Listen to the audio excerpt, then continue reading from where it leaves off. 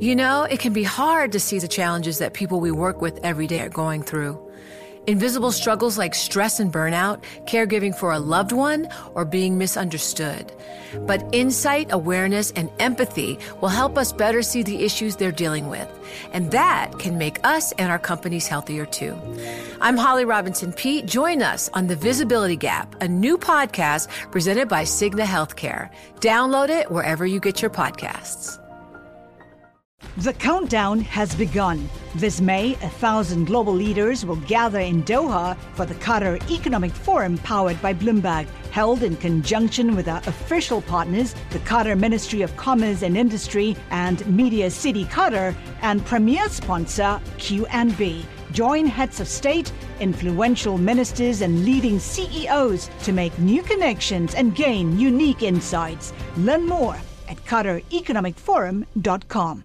Some of the most influential leaders in finance gathered in New York at the Bloomberg Invest Conference for conversations on a wide range of topics, including artificial intelligence, cryptocurrencies, and global trends in wealth management.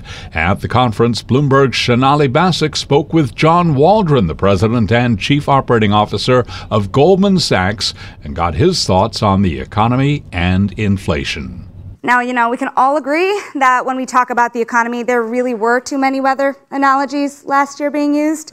And because the actual weather today is really very bad over in New York, the worst air quality in the world we've been experiencing, we don't want to have a conversation about the weather itself. We want to talk about that economy. You told investors a week ago that the macro backdrop is extraordinarily challenging. What are the troubles that you see for the economy ahead? Well, I think that what's most challenging is the cross currents. So you can certainly identify a lot of negative impulses, and a lot of us find ourselves talking, into those negative impulses and kind of getting more worried. But there's likewise a lot of positive impulses, and I think the fact that there's all this cross current, this is the best predicted recession that hasn't happened yet, and may not happen. So we're dealing with a lot of cross currents in our business. That can tend to make clients sit a little bit more in their hands and be a little bit more muted about their positioning and their activity levels. We obviously have tougher capital markets environment. It hasn't been as robust as we saw coming out of the pandemic recovery period. And so what I'm really reflecting in those comments is more about the activity levels and the cross currents and the continued debate about will we or will we not have a recession. Will we or will we not have rates that stay higher longer, inflation that stays higher longer? And until we get more resolution on that debate, I think we're going to be in a much more challenging period. I can see scenarios where the second half of the year gets a lot better. We obviously got through the debt ceiling. So last week when I was making those comments, we were on the precipice of getting through the debt ceiling. We've gotten through it. That definitely created, the lead up to the debt ceiling debate created a lot of angst and caution in the market for good reasons. We're now through that, so that's an obstacle that's been moved aside. Now I think really we get back to the primary debate, which is, to me, is inflation. When I talk to our clients, whether they're corporate clients or investing clients, the single biggest debate that I hear is how sticky will it be, and how much is the Fed or the ECB going to have to do to get it down to, its 2% target in the U.S. terms, let's say, or thereabouts in European terms. And I think that's a very hard question to answer, and I'm not even sure the Fed at this point understands where that has to be. And I think that debate is going to persist, and it's going to really weigh on sentiment. How much is the consensus that inflation will be higher for longer and therefore rates will be too? Well, I hear from corporate clients the persistence of inflation in the system. It's felt on the supply side. So whether it's commodity inputs or other supply side inputs, you still feel the supply chain imbalance has gotten a lot better. But there's still pretty positive upward bias on pricing in the supply chain. Obviously, wage pressure remains. It's an extremely tight labor market. I often ask myself late at night, can we actually have a recession with 3.5% unemployment? Seems unlikely. Maybe unemployment has to go a lot higher from here. Maybe it will, maybe it won't. But right at the moment, wage, and the recent job report was certainly stronger than many of us would have expected. So wage pressure is still there. So if you're running a company, you've got higher wage prices, higher supply prices. You've passed along that price pressure to your customers. The customers have generally absorbed it. I sense at the moment more concern in corporate offices and boardrooms about whether you can continue to price that way And will you have more margin pressure? So there's definitely debate and pressure on margins, which I think is going to be, we haven't really seen that in earnings persistently yet, but I think that's potentially a negative drag on earnings. So that's the CEO sentiment. When you get to the investor sentiment, it's a little bit of a, what rate assumptions do we want to make, what inflation assumptions do we want to make, and what growth assumptions do we want to make? If you want to paint a more cautious picture, you would say we might have a mini stagflationary scenario. It might not be massive stagflation, but if you have sluggish growth, 1% plus minus growth, and inflation doesn't really get down below 3%, and rates have to stay 3+% for a while, that's not going to feel, it's not going to be called a recession, but it's not going to feel great, and activity levels will be more challenged. That's the scenario we kind of plan for and worry about, because that's a scenario that could persist for a while, where you just get sluggish growth. I think we need better growth. We need more productivity. And there are impulses that could provide that. I think, I'm sure you'll want to talk about AI. Generative AI is a potential positive productivity boom.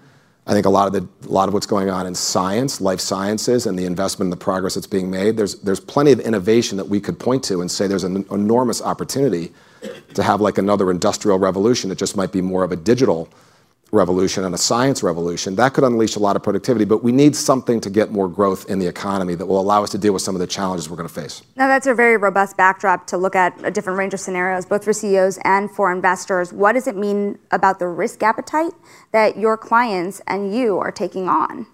I would say for our clients, risk appetite is lower.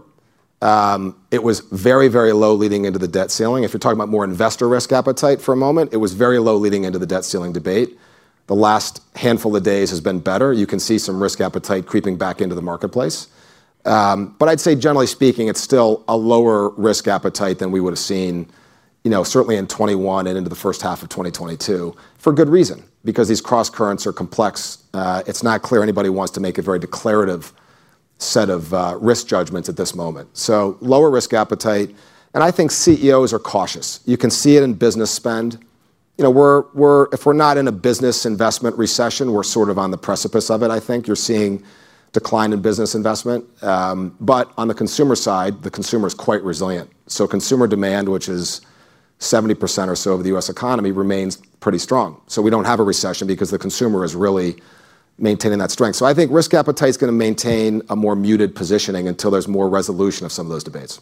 So what does this mean for things that are under the hood? We have kind of a joke among my colleagues that we're really tired of worrying. I think a lot of investors probably feel that way. However, it's the job of a risk manager to do it. So if you look under the hood, what are the biggest concerns that are under the surface? Well, we worry about everything all the time. That is our job. And as I said last week, we're running the firm tighter. We're being more cautious. If we get that sort of more sluggish growth, higher inflation scenario, in studying what has happened in those types of scenarios, you can see you generally get less economic activity. And you get a reduction in purchasing power capability for the consumer. And so that does have flow-through effects. And that'll obviously impact our industry and our business. So we're planning for that scenario to be more likely. Doesn't mean it will happen, but we want to plan for it. And if it breaks to the upside, we can flex into the upside. So we've done some work on our headcount. For all the obvious reasons, to right-size the firm for the opportunity that we see in front of us. We've learned that we're pretty capable of flexing into better upward-sloping opportunities, and so we're confident that we can do that.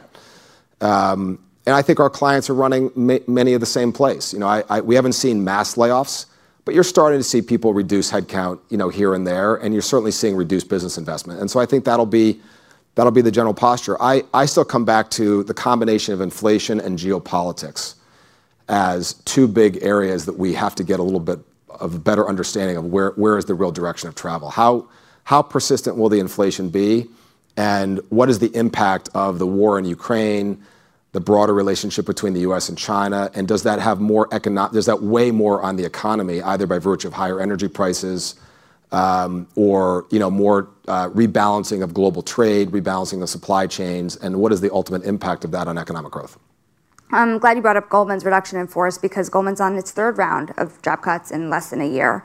And given the macro backdrop that you just outlined, can you say with certainty that this would be the last set of job cuts in the next year or so? I can't say anything with certainty, because I think those cross currents are persistent, and we have to see.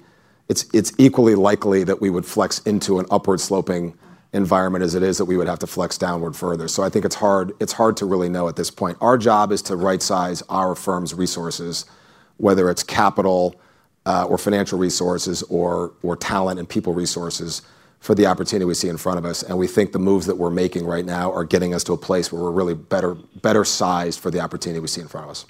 So let's talk about Goldman's strategy. I mean, it's been a very highly watched kind of pivot here that you've been making into the consumer, then changes in consumer, and then doubling down on asset and wealth.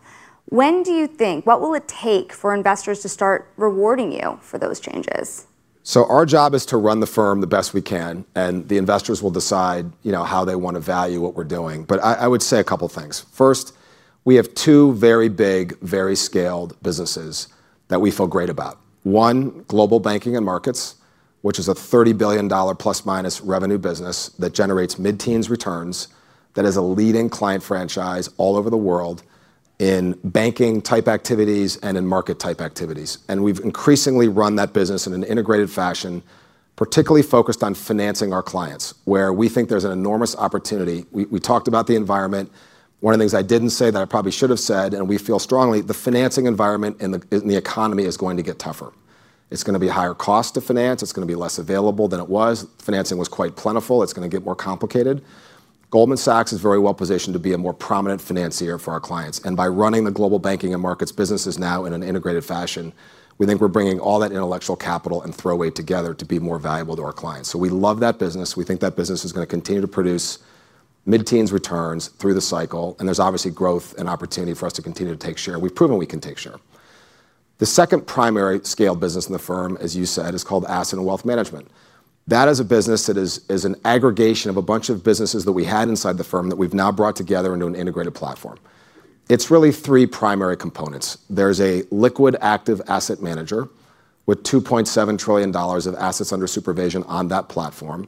Top 5 active asset manager in the world, very global, runs the gamut from a product solution standpoint, from cash and money markets through fixed income, fundamental equity, quant, and all the way through to the riskier end of the spectrum. So it's a fully integrated, fully scaled platform.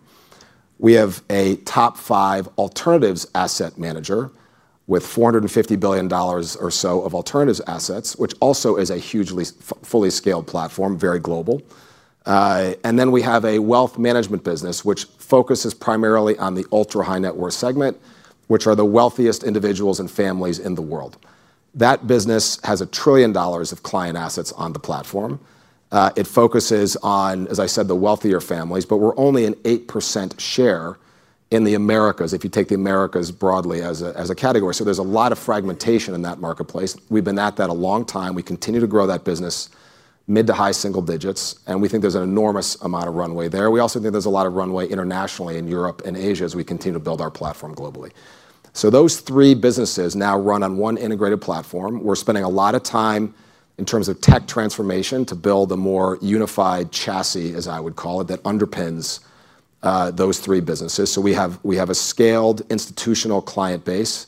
We have a scaled wealth management client base. We have public market capability. We have private market capability. And we have an integrated platform that is increasingly tech forward and much more digital and much more scalable. And so that business for us is under transformation. We have historically pursued the alternatives business with more of our own capital in a more merchant banking oriented fashion. So Goldman Sachs, unlike a Blackstone or a KKR, would have had a lot more of our own balance sheet invested in our alternatives assets. We have, over the last 4 years, transitioned that balance sheet from $60+ billion of historical principal investments on the balance sheet to less than $30 billion on the balance sheet. And we've stated a goal to get it down below $15 billion by the end of 2024 and to 0 in the intermediate term. And we'll end up with $20 billion or so of co-investment in our funds. So every dollar we have on the platform from our balance sheet will be aligned 100% co-invested in the funds with our clients. That is a very unique scaled platform that we have to make work, and we have to prove the synergy in the context of that business. But that is also a business that we think can be a mid-teens business through the cycle. So Goldman Sachs, in a handful of years, is going to have a mid-teens global banking and markets business and a mid-teens asset and wealth management business at scale with a lot of growth opportunity, where we're going to be more management fee intensive than we have been, much less balance sheet, much more balance sheet light.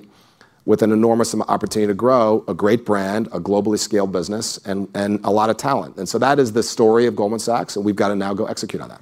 What does this mean? Because you just kind of highlighted one part of Goldman Sachs looks a lot like KKR and Apollo, just one part, right? And so how big does that alternative asset manager get within Goldman Sachs? And how does it fit with the other businesses, for example, with investment banking, with those folks being some of your biggest clients? It's a good question. I mean, I have watched the growth of alternative assets with with awe, frankly. And I spent a lot of my career in and around alternative assets. I was doing private equity deals for those companies and other clients of the firm, 20 some years ago. The scale of these firms is extraordinary, and they continue to grow and take share, if you will, of the asset aggregation in the world. And I don't see why that will change. I think that will continue. The growth rate might moderate a little bit. It's a little tougher fundraising environment today than it would have been a handful of years ago. But I think more clients want access to the aggregate return and the alpha opportunity in private assets. And private assets obviously runs the gamut from private equity to credit to infrastructure, growth, et cetera. And so Goldman Sachs for 30 years has been a leader in this business. We have just done it a little differently than would be the traditional private equity firms that have done it mostly with third-party funds. We've done it with our own capital. As I said, we're transitioning that. But we've got a few unique attributes. As you said, we have the largest investment bank and I think the leading investment bank in the world. That provides an enormous sourcing engine.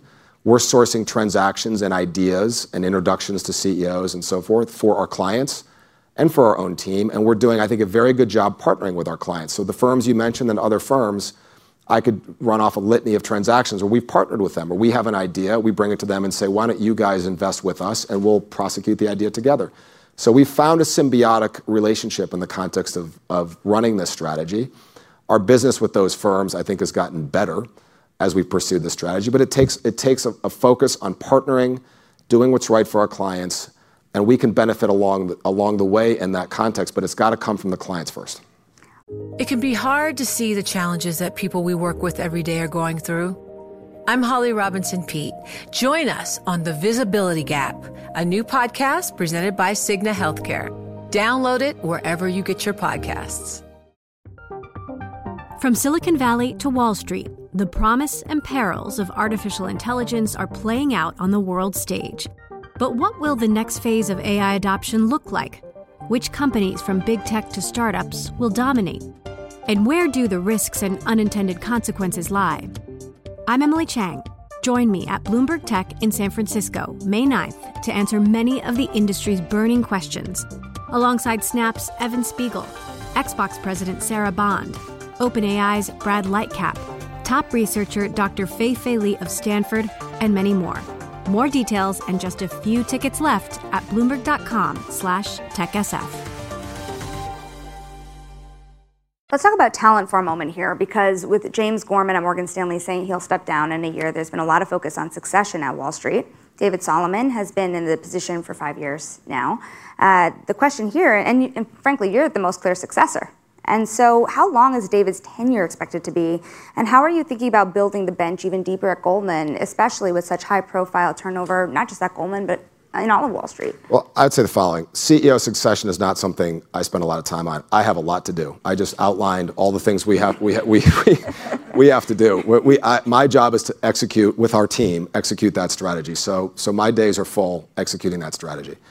We do spend a lot of time on succession below, let's say, the CEO or president or CFO level. I spend a lot of time running succession processes for our people below that level. And I think we've done a better job in the last 4 or 5 years, really trying to build a deeper succession pipeline and giving our talent, which I think is extraordinary, more opportunities to grow and develop, to move around, to get new job opportunities, new stretch assignments, and to continue to position them to be able to ascend to the kind of jobs that David and I sit in. And we have an extraordinary bench, but our job is to not just look at the bench and say, wow, it's really great. Our job is to work on that bench and that talent and that strength and do the right things to develop them. So that's what occupies my time and attention as it relates to succession.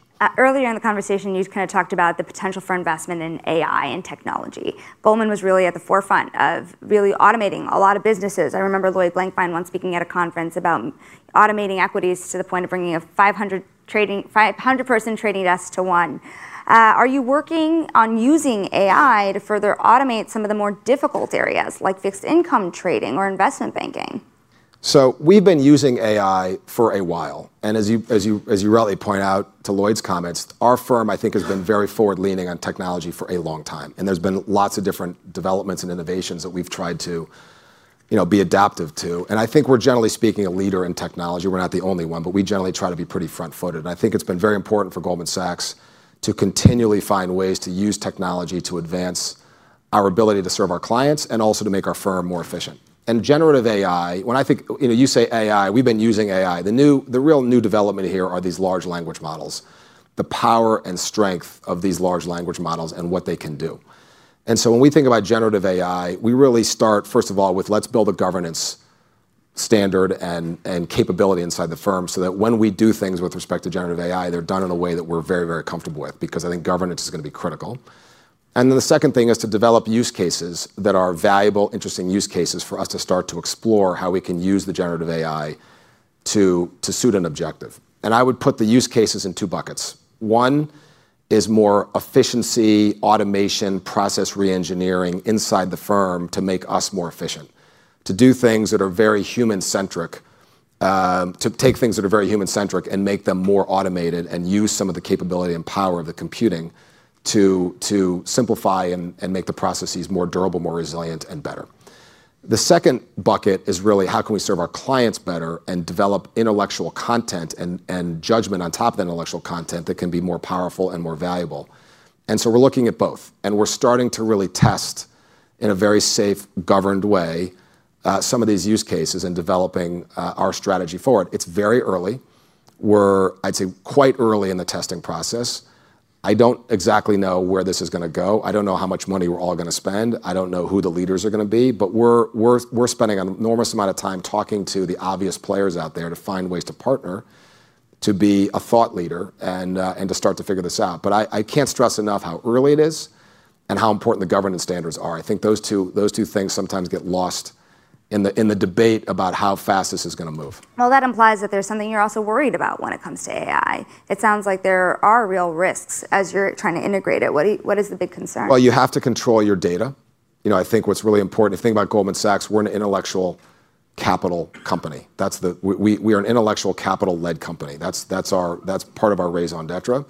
And we produce a lot of content and a lot of data. And so you want to make sure that you have that data under your jurisdiction and that you understand how it's being used and how it's being governed and where it's going. And I think just broadly governance standards. I think when you listen to the power of these large language models and what they can do, making sure that you have standards where you're really governing the use of them, I think is quite important. And I think before people run too fast, we just have to make sure that we've got the right governance standards around that. It would be a mistake to not ask you about whether, and this is back to the macro environment now, because we have just got out of, you can call it a banking crisis, you can call it whatever you want. But the reality is it's been a string of bank failures in the United States. Do you think that there is more trouble ahead for the financial system?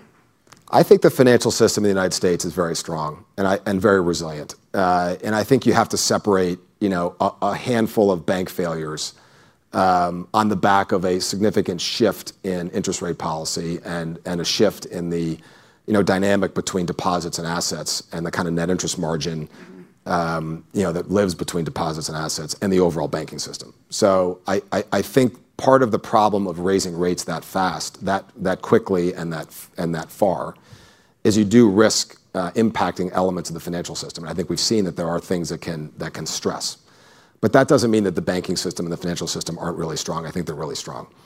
I think right at the moment we're seeing in the regional banking model, it's going to be harder to generate that same NIM with a new interest rate paradigm.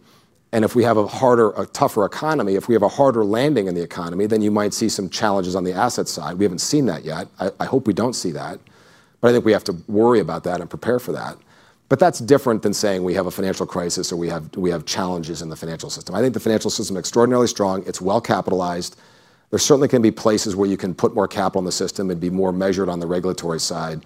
But as it relates to the larger banks, certainly coming out of the financial crisis of 2008 and the Dodd-Frank legislation and the new capitalization of the G-SIFIs in the world, very, very strong, very, very resilient. Will more banks fail, though, on the smaller end? I don't expect to see significant failures. I think you're going to just see more regulation, probably more capital needed in the system, more capital that has to get raised in the system, and for a period of time, a tougher earnings environment until we get more resolution on where rates settle out and where economic growth is and where economic activity is. And besides even the banking crisis you saw in the United States, you also just recently also had the LDI crisis in the UK as well. Yep. When you think about kind of the overall markets across the globe, are there kind of pockets of leverage that you still worry about given this prolonged rise in interest? Well, I think to the point of the LDI crisis, government debt broadly is a concern because if you think, we just had a pandemic. It was a 100-year event. And how did we get out of the pandemic? The governments had to stimulate demand out of the pandemic, which means the governments had to spend and borrow and put debt on the government balance sheets to try to bring the patient back to life. And generally speaking, that worked. We could debate whether there was too much stimulus, too much spend. But what happened is a lot of that debt transferred onto government balance sheets. And now, because we have higher interest rates, the cost and the burden of that debt is more expensive. It could crowd out other investing. So one of the things we worry about is just the fiscal picture around the world in terms of the amount of government debt and the burden of the interest now on that debt and the other areas of spend that we need in the world. You can imagine more military spend. You could imagine more spend on climate. And you could imagine more spend in terms of industrialized policy to build more competitiveness and to deal with supply chain rebalancing. And obviously there's an enormous amount of social spend. So there's a lot of pressure on fiscal spend, I think, everywhere in the world. And it's less helpful when you've got a 4 or 5% interest rate than when you have a 0, 1, or 2% interest rate. And so those burdens and that crowding out effect, I think, is going to be more in the frame as we turn the clock forward. I remember you in a conversation with Ken Griffin a couple of years ago, before COVID even hit, that you said this was one of your biggest concerns, and the concern is now amplified because of COVID, as you were saying. What's the investor implication? I think the problem with this conversation typically, and we started this way with Stan Druckenmiller yesterday as well, is that it feels so far out on the horizon that people don't pay attention to it. Well, I think the crisis could be far out on the horizon, but the challenges are here and now. And I think the big challenges are going to be debates. And this was the debt ceiling debate. It might not have been fully framed this way, but the debt ceiling debate is a spending debate. And obviously, there was a contingency that wanted less spending and a contingency that wanted, more spending or neutral spending. And we ended up at kind of neutral spending-ish. That's a mini debate on what's going to be a much longer discussion, I think. And maybe the 2024 election in the U.S. will bring that more into the frame. Maybe that will be a debate in the European circles. But the pressure on spending in the economy, I think, is going to be significant. I mean, we talked about sluggish growth. One way to create more growth is to find ways to stimulate. There will be political pressure, I think, to stimulate. Because if we end up with, whether we have a recession or we just have sluggish growth, it's going to be slower growth than everybody wants vis-a-vis the spending pressures and the things we have to achieve to deal with some of these challenges. So I don't know that I'm not predicting a crisis. And I don't think that we're going to have a government funding crisis anytime soon. But I think that there's going to be a lot of pressure. And I think that, unfortunately, because now we're living in a different interest rate regime, and I think we're going to be living there for a while, the interest part of the conversation is more complex. It was much easier to finance this kind of government spending initiative when you were doing it with very, very low rates. Now it's a little bit more challenging, and that's going to create more of a debate, I think, in the dialogue. Interest spending alone being almost higher than defense spending very soon from now. But so one more question before I let you go, because you've hinted at it, the attention moving very quickly from the monetary to the fiscal, especially as we head into 2024. There are a lot of candidates kind of putting their hand up when you look at the Republican Party in particular. And I'm wondering, how does Goldman prepare for potential changes in 2024 of a potential change in guard, or even a stark shift in kind of forces even in the Republican Party alone? Well, we tend to focus on policy and policy implications, and obviously elections have consequences, and whichever party is in the executive branch, gets to set an agenda and pursue an agenda.